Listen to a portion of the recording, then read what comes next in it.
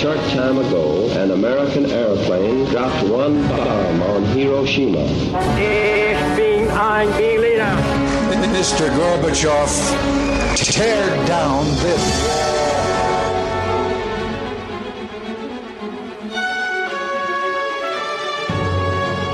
The American people, I think, is good people. They have not to charge with the guilty of all the lies.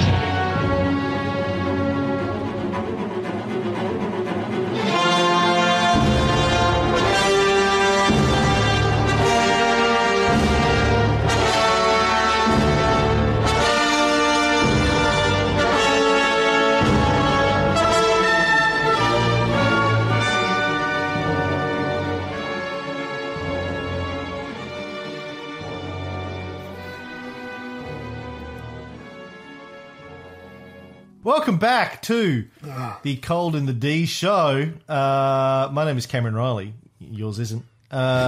We have had all sorts of technical challenges this morning. Right. So if this goes completely off the fucking rails...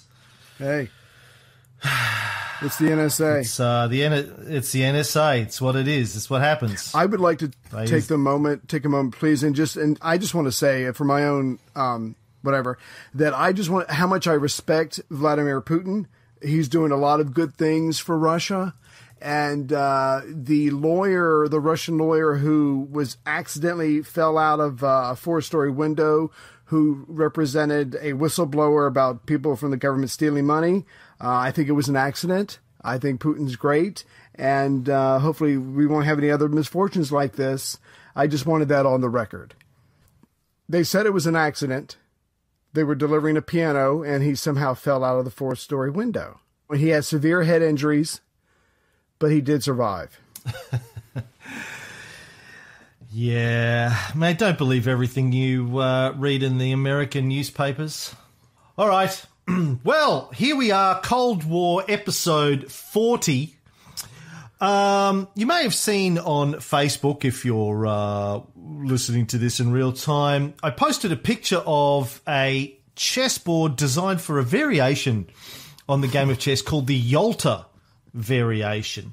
Instead of having 2 people playing on a 4-sided board, you have 3 people playing on a 6-sided board. Imagine you got 3 boards and sort of put them together on the corners and then fucking did some magic and merged them all together. It's like a Harry Potter chessboard. The rules are pretty much the same as normal chess, except when you get into the middle, there's a lot of complexity stuff that starts happening. And according to the rules for Yalta, any disagreements about the rules are solved by casting votes amongst the 3 participants, and alliances obviously get made between the people to try and defeat the third, and those alliances can be made and broken as often as necessary. And the Ukrainian historian S.M. Ploki, whose book Yalta, The Price of Peace, we are finding invaluable in our discussion of Yalta, he said that the creators of the Yalta game of chess grasped the basic rules of engagement at Yalta better than many historians who have studied the conference. So there you go. Try and track down one of those boards, and we should all learn to play that, because really, as we're going to see over the next couple of episodes, we're getting into days 4 and 5 at Yalta. You know, alliances breaking down, being reformed, crackling, snapping, like bones breaking all over the place. It's a bit of a mess. Tensions are rising after 3 days of this. Some people are starting to lose their shit, lose their cool. Well, I find it interesting. So if you think about it so far, 3 days, Stalin wanted Germany divided up a whole bunch of different ways. He's able to get some partition, but the French are going to be brought in. He's not happy about that. France is going to be made strong again because they're going to need a European power to balance out Russia. He tried to get reparations. It doesn't look like that's going anywhere. Even Churchill said, hey, we could really use $3 billion. That'd be nice. So not everybody's getting everything they want. And now, like you said, everybody's getting frustrated. Even the United States, they're not getting what they want on Poland. They're not getting what they want on the voting formula of the United Nations. So everybody so far seems to be getting something of what they want. There's no clear winners here. But the next 3 episodes, like Cam said, is going to rise and fall with the tensions and the alliances and backstabbing. I mean, these next 3 episodes are just replete with the terms "but," "however," and on the other hand, in the meanwhile. So there's just so much drama going on. Just grab something firm and hang on, and we'll get you through this. So when we last finished at the end of day 3, which was February 6, 1945, they couldn't reach any agreement on Poland or the UN. You may remember that Frankie No Legs wrote Joey the Knife a love letter. You can't say that, you bastard. Begging him to think about how all of this was going to play back home. And by home, he means the US and the UK. He and Winnie the Pooh were worried about their upcoming elections. So days 4 and 5, the 7th and 8th of February, are going to be about trying to get agreement on those issues and the issue of the Soviets entering the war with Japan. Now, remember, the original plan for Yalta was that the entire conference would last only 5 or 6 days.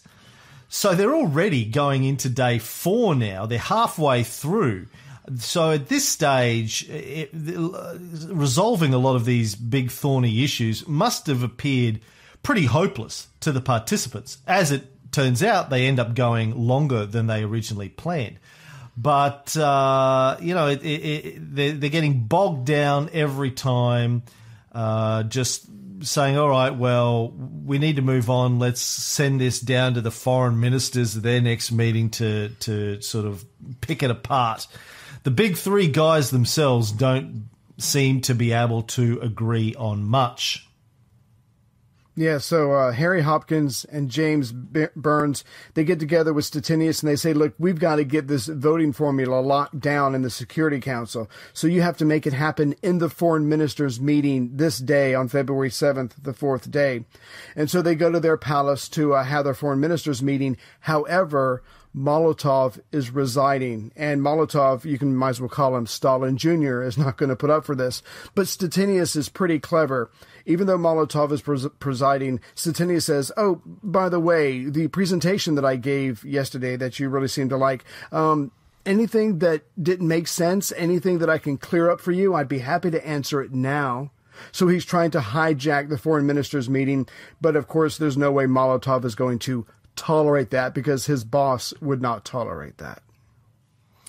Yeah, it's an interesting situation. So Molotov, who's the presiding chairman of the foreign ministers meeting that day, when Big Steady brings up the issue of voting in the UN, Molly just puts his fingers in his ears and goes, la, la, la, la, la, la, la, la, la, I can't hear you. And so that was the kind of end of that.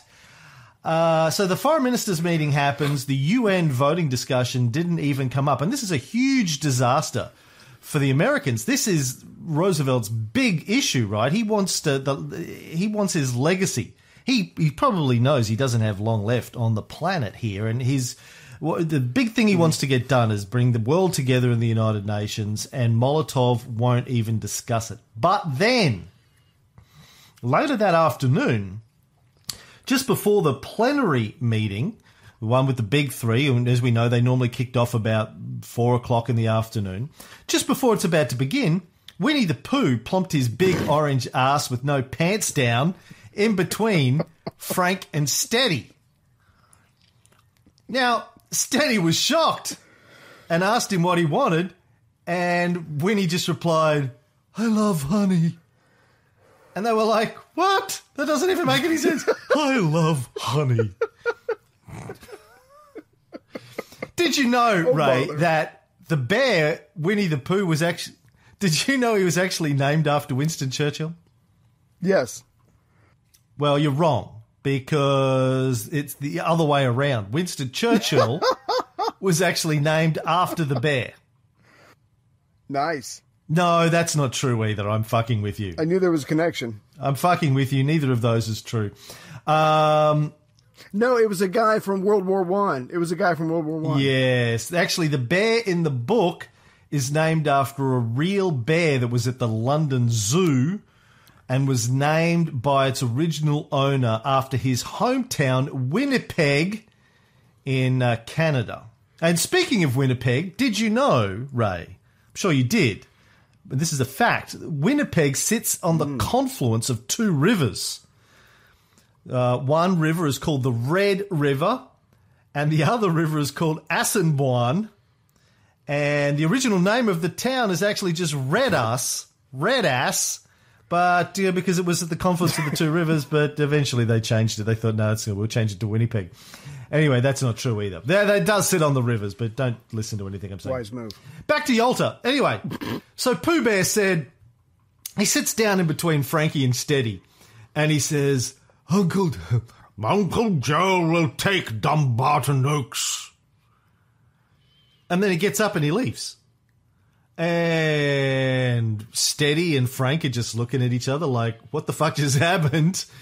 Well, basically that means that the Soviets are going to accept the American voting formula that was proposed, the UN Security Council voting formula that was proposed at Dumbarton Oaks. One nation, one vote, etc., etc. They get the veto, blah, blah, blah, blah, blah. But, A, Molotov wouldn't even talk to Steady about it a couple of hours ago at the foreign ministers' meeting. B, how the fuck does Churchill know what the Soviets are going to do? When did that happen? So, and can they trust that? Why is he delivering the message? Why didn't Uncle Joe come and deliver the message? Why did Molotov deliver the message? Why the fuck is the Prime Minister of England telling the Americans what the Soviets have decided outside of the plenary meetings and just before it begins?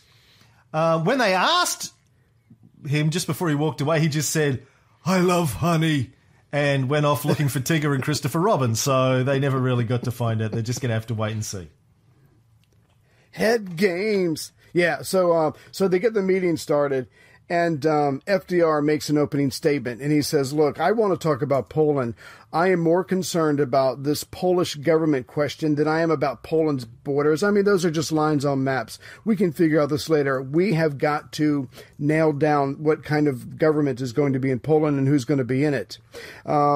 But see, what normally when they have the meetings in the afternoon, it starts off with whatever foreign minister was in charge of that meeting, their meeting this morning, who speaks first, which is Molotov. So Molotov, he stands up and he starts speaking. He talks about German issues. He talks about the planned partition, German reparations, and then he's going to start talking about Poland. And so finally, FDR starts paying attention to him, but then Stalin interrupts him. Yeah, that's right. He says, vodka. Hey,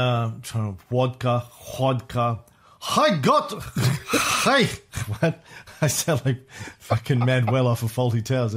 He says, I got your letter last night, Mr. President, and thank you very much for the perfume and the kisses that you put in there. It is very lovely. I love your letter. I like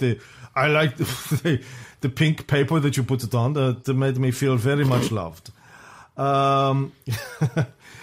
He says, but, your suggestion that we have to create a new government in Poland, I totally agree. And I have reached out to the Lublin Poles, the Poles in Warsaw, but I haven't been able to get them on the phone.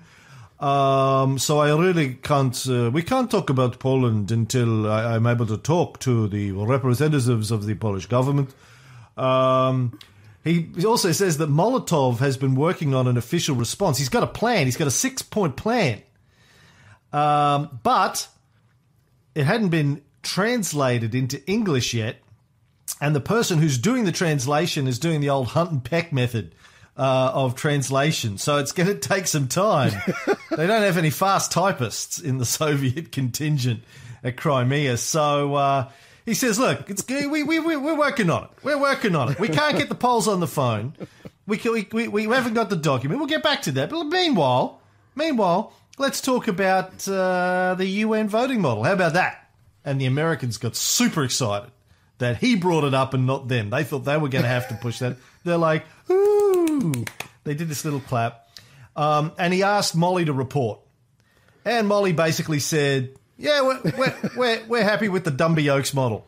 Yeah, Dumb Oaks. Yeah, we're good. Yeah, we changed our mind. We're good. everyone's cheering. Champagne is popping. There's tongue kissing going on between the Americans and the British. It's like they're in various states of undress. The lube has come out. Baby oil being squirted all over Churchill's semi-naked body. They're rubbing up. They're bouncing. Oh, it was disgusting. So shit.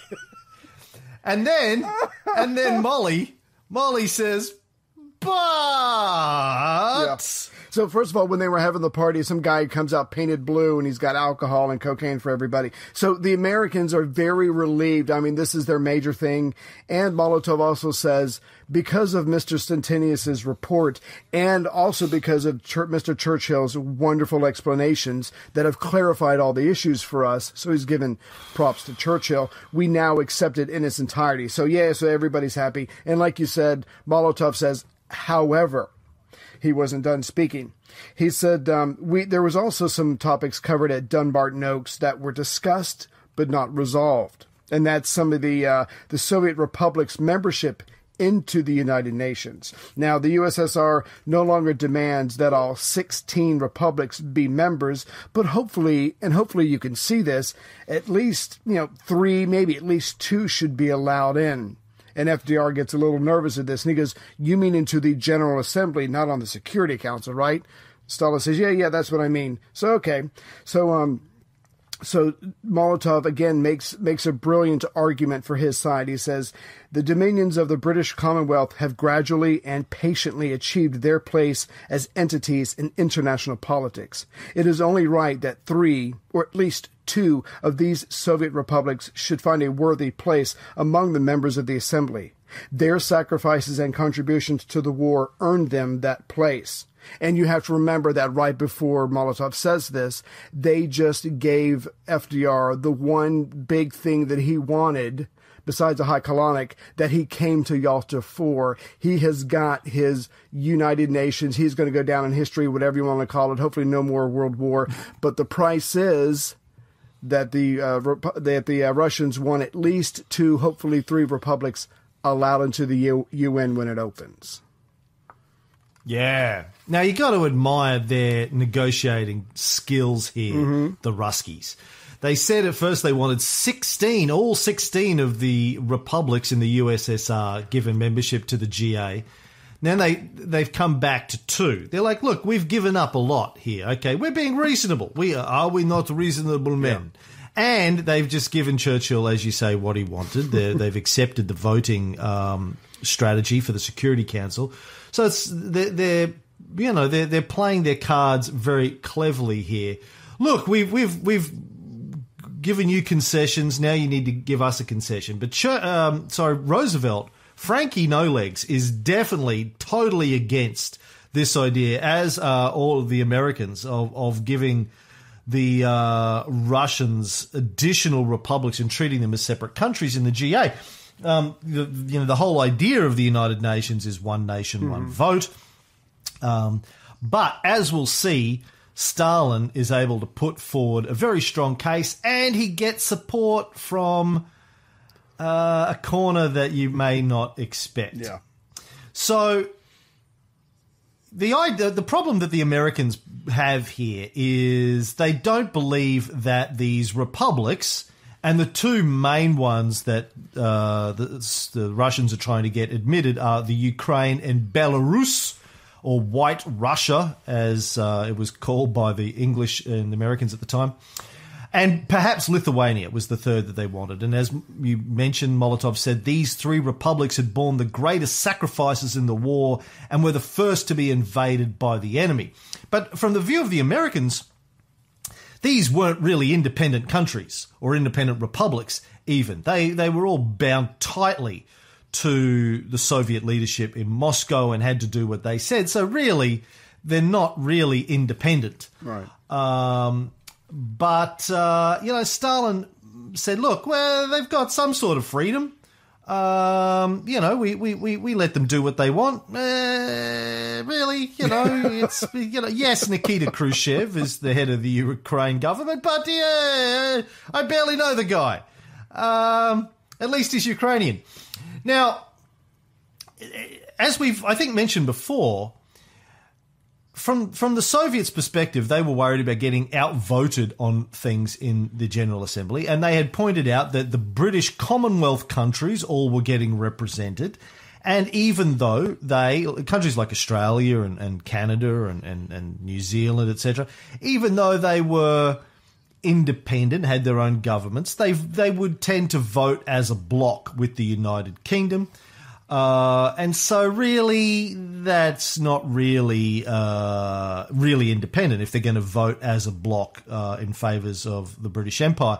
Same with the United States. They had puppet governments in Latin America. They also had a pretty good relationship at this stage with Chiang Kai-shek in China, who had a vote and also was going to be on the Security Council. So from the Soviet perspective, look, the Americans have got proxy votes in the GA. Britain's going to have proxy votes in the GA. We need to have some as well. Yeah, and this whole idea that the Ukraine was somehow independent was obviously BS because, like you said, Khrushchev is there, and if Britain's got 5 votes, and if they can get India in, it'd be 6 votes. So Churchill's not sweating this too much, and so because of that abundance of votes, he's certainly gonna not freak out as much as the Americans about, do they get an extra vote or two, whatever. But there was one gentleman who made it clear he was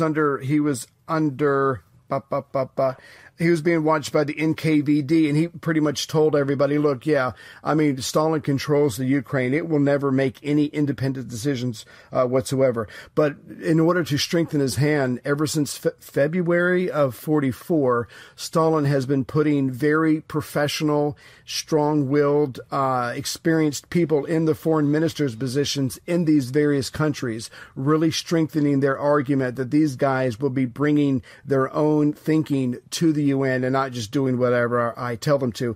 It's a very good cover story, but everybody knows that it's BS.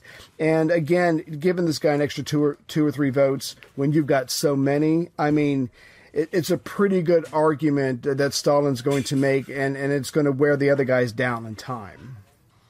So Stalin also claimed, he played the sad card, he claimed that his hold over the Ukraine was actually weak, and he needed to get them on the General Assembly to secure them. Otherwise, who knows what could happen. He's playing the whole sort of do me a solid card that Frankie and Pooh Bear have been playing to him. He's saying, look, there are stories about the Ukraine leaving the USSR. And this is actually true. Berier's intelligence reports were full of stories about the Ukrainian insurgents in the western Ukraine causing problems. So, Stalin's playing the old do me a solid card back at them, even though, as we've said, he's got Khrushchev, his loyal bulldog, as the leader of the Ukraine. So he's going to be doing everything he can to keep them in the USSR. But there had been certain reforms done in the republics. I think since the Tehran Conference in 1943, each of the republics in the USSR had developed their own commissariats of foreign affairs, which enabled them to participate individually in international affairs, not just be represented by Moscow.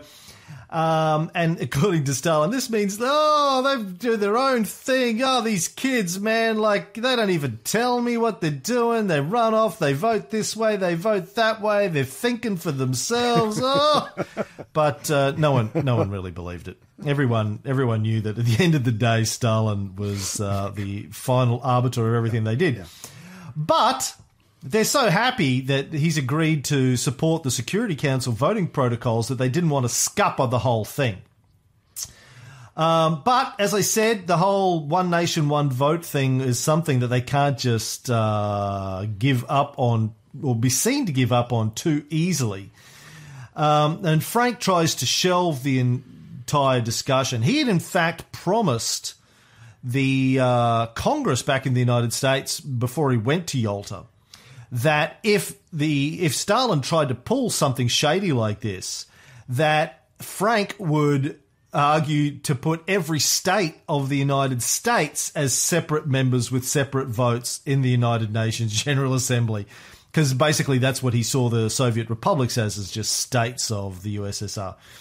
So he tries to shelve the whole thing and move on to ratifying the Security Council voting. And he said, look, I think we should have the first conference for putting together the United Nations in the next 4 weeks. But then Pooh Bear steps into the shit. So there was a conversation between FDR and Stalin.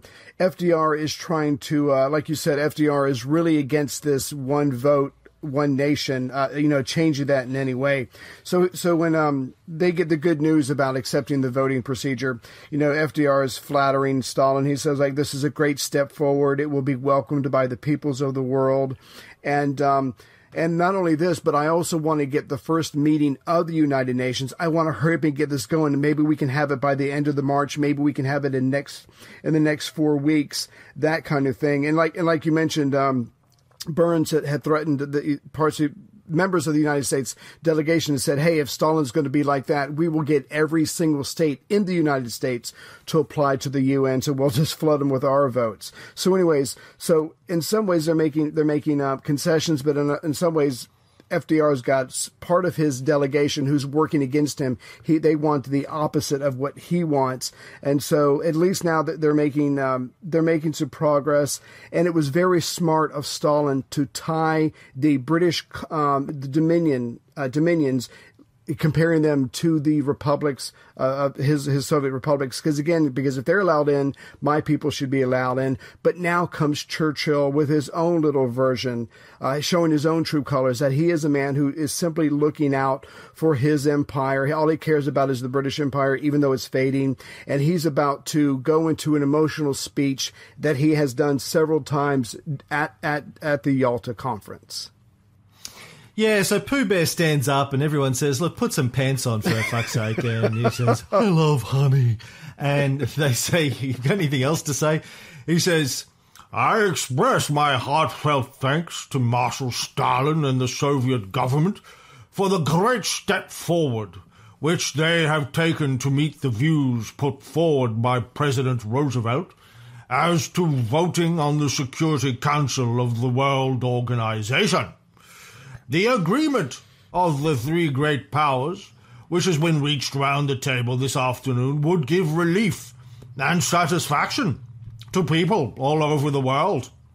As regards membership of the World Organization, the suggestion just put forward by Mr. Molotov differs greatly from the previous suggestions made by the Soviet government. Everyone must feel that here also a remarkable advance has been made towards general agreement. We could never agree to any system which excluded self-governing dominions from the position that they held and justified for a quarter of a century. For these reasons, we could not but hear the proposals of the Soviet government with a feeling of profound sympathy. According to the British note-taker, Churchill's heart went out to mighty Russia, bleeding from her wounds, but beating down the tyrants in her path. He recognised that a nation of 180 million might well look with the questioning eye at the constitutional arrangements of the British Commonwealth, which resulted in our having more than one voice in the Assembly.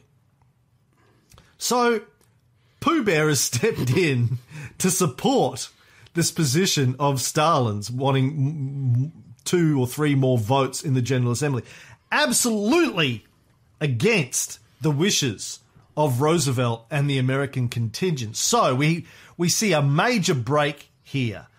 This what we've seen in previous days is Roosevelt throwing gifts to Stalin and pissing off Pooh Bear. Now Pooh Bear turns around and starts throwing gifts to the Russians, pissing off the Americans immensely. So we're seeing this, and this has been going back to, I guess, Malta before they got to Yalta, when Roosevelt wouldn't even sit and discuss strategy with Churchill. Now, only 4 days in to the Yalta conference, they might as well just be, throwing eggs and chucking brown eyes at each other across the table. This is how bad it's become. The Allies, it's not just the Americans versus the Russians here. The British and the Americans basically at each other's throats in a diplomatic context, but they're basically just like knifing each other at every opportunity. Yeah. So Churchill, he ended it with thanking FDR for not saying no to the Russian request, and that he could not quite say yes outright because first he had to talk to his war cabinet, which is only fair. He is their representative.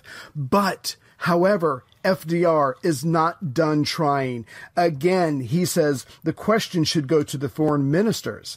But Churchill shoots this down. Churchill says that the foreign ministers have too much work to do already. And you have to remember that the war is still on. The British government's got enough to do. Some of the European countries are, obviously in the war. They're affected by the war. They would not be fully represented if the United Nations met too soon. So Churchill and FDR are going at it, and Stalin is just sitting there quiet, smoking his pipe, chuckling inwards. But yeah, these two guys are not only tearing each other apart, but they're taking turns trying to kiss his ass. So, Churchill, but FDR does not give up. He tries to calm Churchill down. And he says, whoa, dude, calm down, Piglet. The first meeting of the United States would just be to establish the United Nations in principle. The real organizational work wouldn't happen for another 3 or 6 months after that. However, Churchill, like Stalin, is now unmoved. So Stettinius passes a note to FDR, and he says that the Secretary of War, Henry Stimson, is actually on Churchill's side. And even though FDR is the president, he does have to listen to his cabinet. I mean, this is a democracy of sorts. But Hopkins writes his own note, and he says, there is something behind this talk of Churchill's. Perhaps it would be better for wait until later on tonight to find out what's on his mind. So again, FDR proposes... the president proposes one more time that this issue go to the foreign ministers. Churchill, I guess maybe he's worn down, finally agrees. Stalin, who's been sitting there quietly this entire time, just watching him both with his eyes, not saying anything, gently backs the president. And Stalin says the foreign ministers will not make decisions, but merely report to the conference. And then they take a short break. Yeah. Actually, Hopkins, the note that he passed to Roosevelt actually said, obviously Pooh Bear has a honeybee in his bonnet. Let's cool the jets and let him go eat some honey and calm the fuck down and find out what the fuck is going on with him. So, yeah, these tensions between the US and the UK are really rising to the surface, and it's shocking both the Americans and the British who are president. Lord Cadogan, just a reminder, he's the British Permanent Under-Secretary for Foreign Affairs, wrote to his wife that night. He said, the PM got rather off the rails. Silly old man. Without a word of warning to Anthony or me, he plunged into a long harangue about world organisation, knowing nothing whatever of what he was talking about, and making complete nonsense of the whole thing. The worst of it was that what he said was completely contrary to the line already agreed with the Americans. However, I was able to explain privately to them that they needn't take it too tragically, that it really didn't mean anything, and that we could clean up the mess afterwards. Really didn't like him, did he? The British Permanent Under-Secretary for Foreign Affairs referring to Churchill as a silly old man who knows nothing about what he's talking about. Damn. Now that's a very different perception of Churchill than the one we've inherited down over the last 60 or 70 years, right, as being this absolutely wise, revered statesman. Yeah. Even his own guys are like, stupid old fucker, doesn't know what he's talking about, shut up. So, I mean, and I think that's fascinating, right? Obviously, this is just one guy's opinion. Right. And he's a politician, and he's a lord and all this kind of shit. So, but, it does go to show that there were different views of Churchill, and as we've explained before, like, before he became Prime Minister, pretty much everyone in British high society and in the political system kind of thought he was a complete dick. So, and that hasn't gone away since he's been Prime Minister. So this view that we've inherited in the West of Churchill is really, really been sanitized and whitewashed in the last 50, 60 years. And not only that, but adding to that, when Churchill had been giving his speech, FDR, again, wrote a note, and he said, all this is rot. And then he crosses out the word rot, and he writes, local politics. Hopkins writes back, and he agrees, and he says, I am quite sure now that he is thinking about the next election in Britain. And I think it was only the Soviet records that covered that, not the other two. But again, FDR uses his own appeal concerning local politics. And he says, look, the United Nations has to have their first meeting during the war, because if I can't go back and tell the American people, we are so serious about this that we're going to have the first meeting soon, you know, my party might be in trouble during the next election. So everybody's now, like you said earlier, Stalin was mentioning the Ukraine, Churchill's thinking about his next election back home, and now FDR is saying, I've got to cover my party members back home. So everybody's trying to do something nice, and they're trying to do something for the world. But at the same time, either they're all really thinking about their local politics, or they're using that as an excuse. Yeah. Frank actually said that it would be easier to get the necessary 2/3 majority in the Senate to get the US to agree to participating in the United Nations, because just remember, they didn't participate in the League of Nations. The US Right. didn't participate in the League of Nations, and this is a major hurdle for him. And he says it's going to be easier to get the Senate to agree to this, to us joining the United Nations, if it takes place during wartime. Yeah. Once the war's over, people go back to, well, I don't know, man, Maybe. I don't know. There's more politics gets involved. When it's wartime, you can, as we've seen happen a lot in the last 15 years, you can push things through on the grounds of national security, and it carries a lot more weight when you're in the middle of a war. So he actually, interesting thing here is this whole discussion that happened between Frank and Pooh Bear, where Frank brought up this whole thing about the Senate. That conversation didn't make it into either the American or the British record of the meeting. Only in the Soviet record of the meeting. How did it get there? Well, the Soviets wrote it down, but the British and the Americans edited it out. Of this happened. It happened during the plenary meeting. This happened across the table. This isn't spy shit. Right. That conversation happened across the table, but the official American and British version didn't record that discussion about the impact on domestic politics. That doesn't sound right. Well, why do you think that would be, Ray?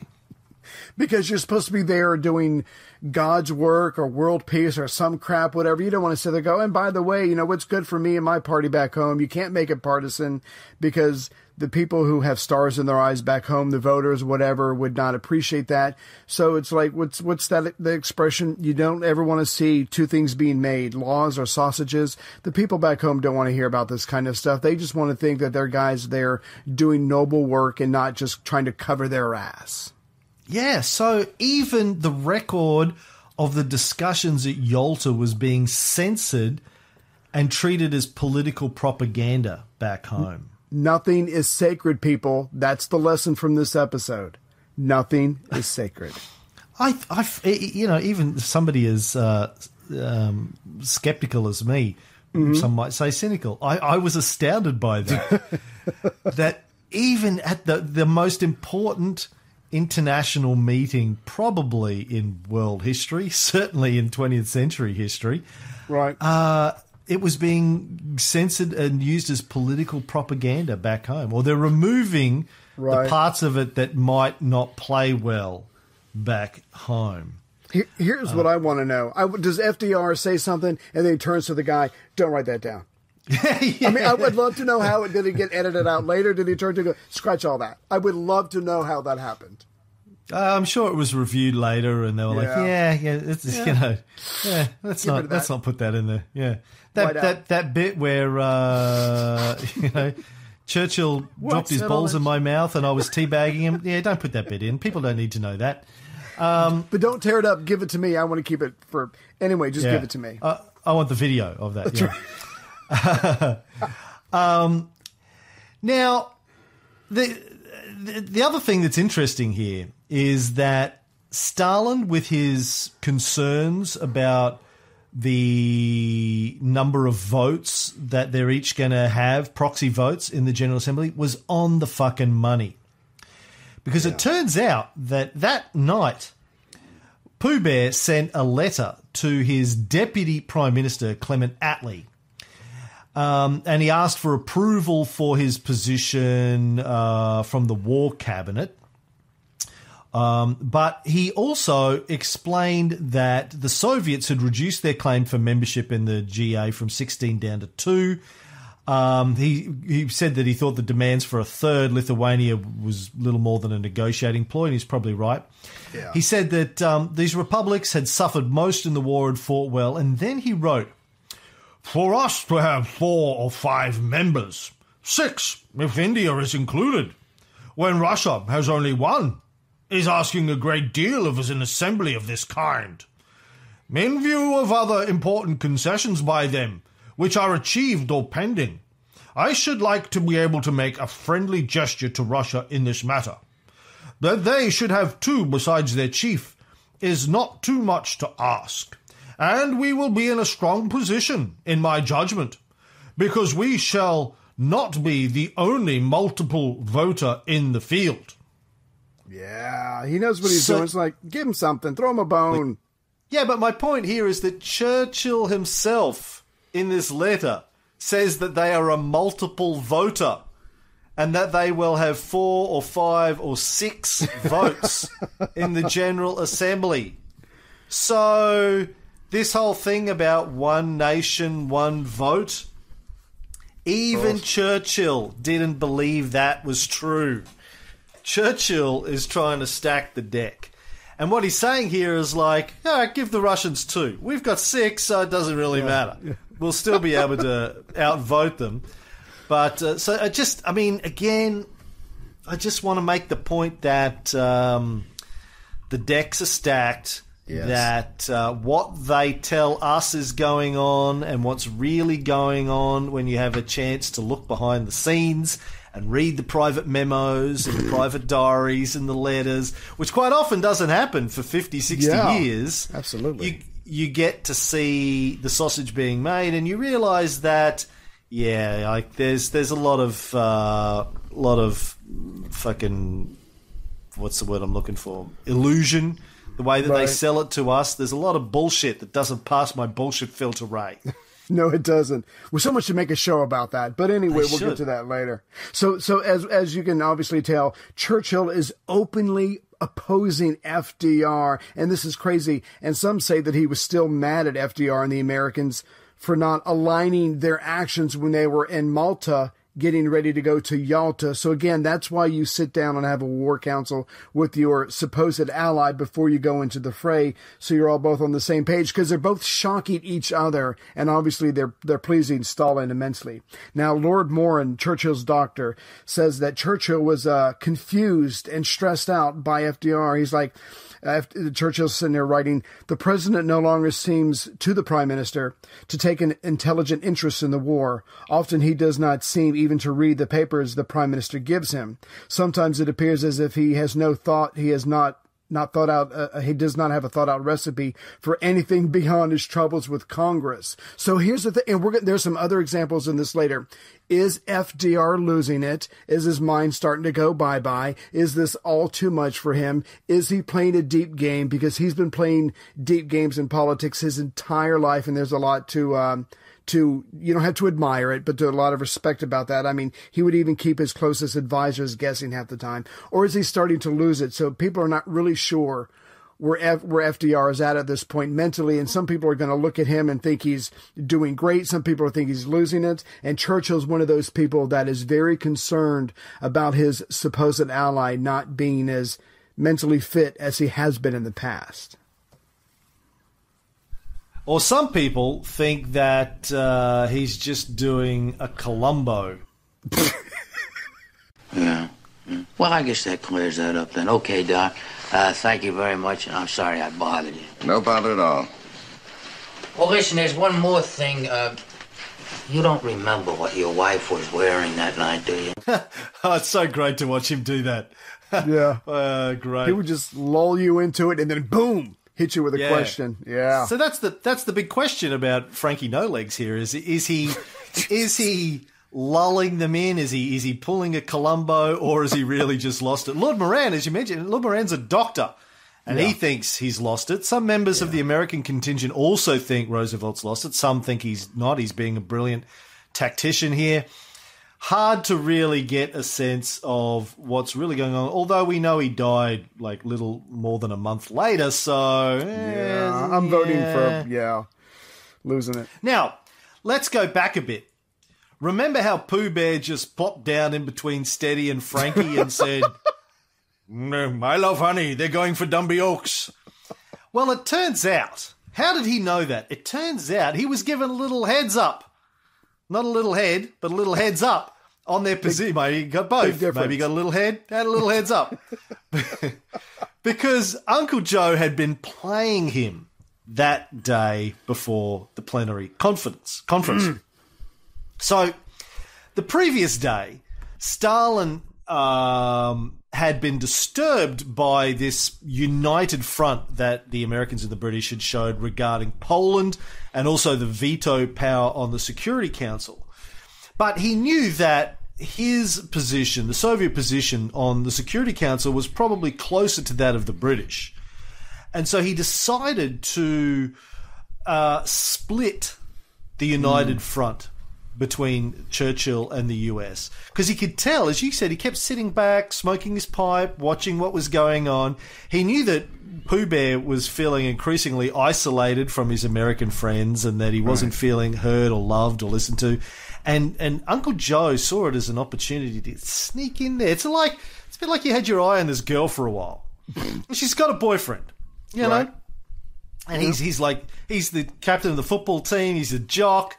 He's good looking, white teeth, the tan, whole package. Got the hair, got the sports car, he's got everything, and she's gorgeous, mini skirts, big boobs. You're 16, you're like, I want a piece of that, but she's got this guy, and then he treats her, a bit harshly one day in front of his friends, and he's like, oh, Sandy, and. You just kind of sidle up there and you put your arm around and you're like, wow, Sandy, that's kind of harsh. I would never do that to you. Yeah. Joey Buttafuoco. No, what the fuck is John Travolta's name in Grease? I can't even remember. Oh my God, Grease. Johnny Razzmatazz. No. I can't remember. I've seen it a million times. Anyway, you just sidle up there and you go, you put your arm around his shoulder and you say, here, put your head on my shoulder. Like, it's okay. Aww. And then you slide your hand down her back and, up her skirt. And she's like, oh, you are my one true love. At least for a night. This is what Stalin's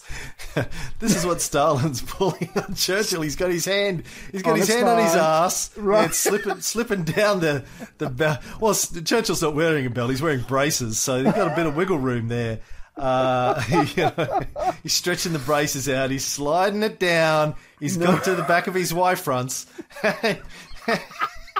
You know what Churchill likes? When you take your finger and you wrap it around his little pigtail. He loves that.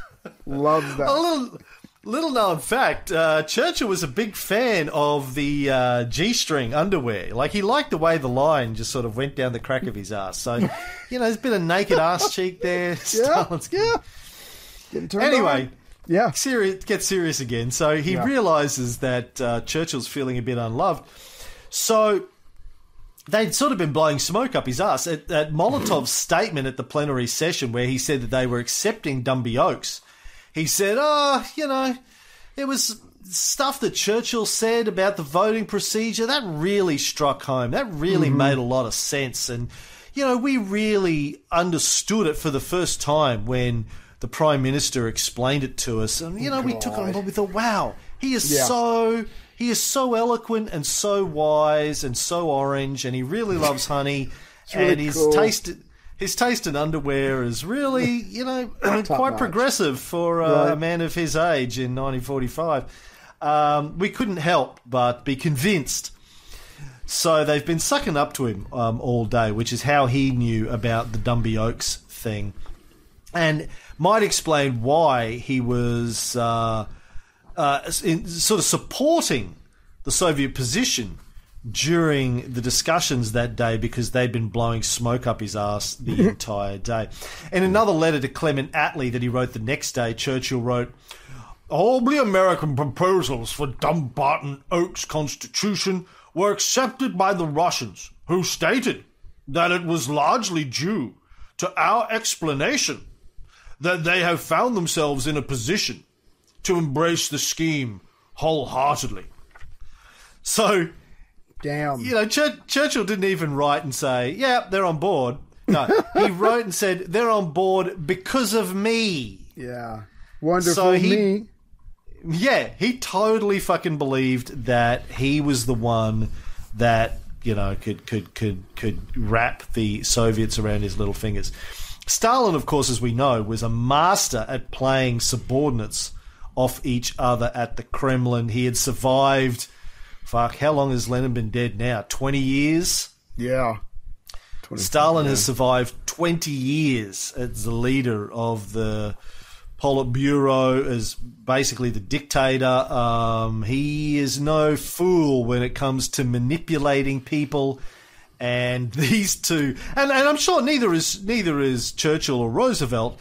I mean, they're political masters in their own domains, although we know Churchill was sort of out in the wilderness at various times and is only PM because they went to war and no one else really wanted it. He seemed like the right war president. FDR is probably a political master in the US way of doing things, but I don't think either of them were prepared to play at the level that Stalin was playing here in terms of straight-up manipulation. And everybody, no matter who you are, has their kryptonite. And as you can easily imagine, Churchill's kryptonite is his ego. And ego smothered in honey. Yeah. So do you want to stop it here, or do you want to go a little further? No, we're going to stop it here. I'm going to read some heroes. I need a hero.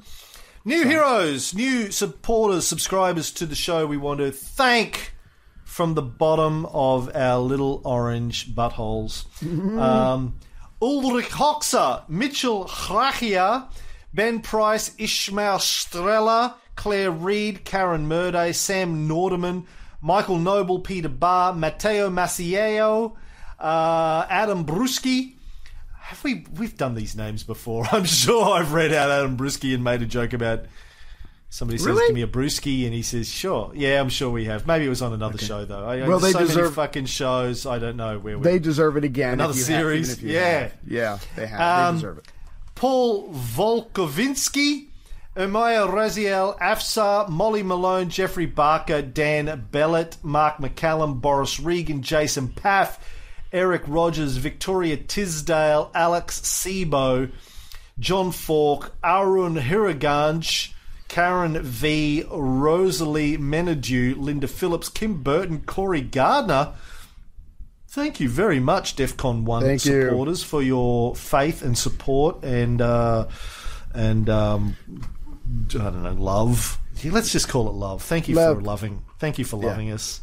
DEFCON 2, we have a new DEFCON 2 supporter, Annalises Villapa. Thank you. I hope I pronounced that right. Annalises, Annalice, maybe, Villapa. And DEFCON 3, my old mate, Nigel Watson. Nigel, old Microsoft colleague of mine. He's a Kiwi, but, you know, he's one of the good ones. Maybe I can visit him when I go there. Oh no, he lives here. But he's ex. There's no Kiwis living in New Zealand anymore, man. They all got the fuck out. It's just sheep and hobbits. That's all there are over there now. I'm good with that. I was gonna say, if you can play Yalta chess online, if you sign up for level 3, maybe me and Cam can play a game. Yeah. I don't know if you can play it online, but I thought I read maybe. somewhere, but I should have investigated, but I'll check again. Okay. Yeah. Okay. That's it. That's it.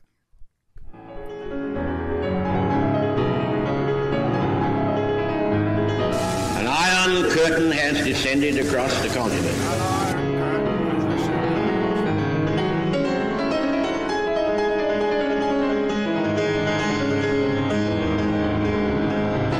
Soviet military buildup on the island of Cuba. The purpose of these bases can be none other than to provide a nuclear strike capability against the Western Hemisphere.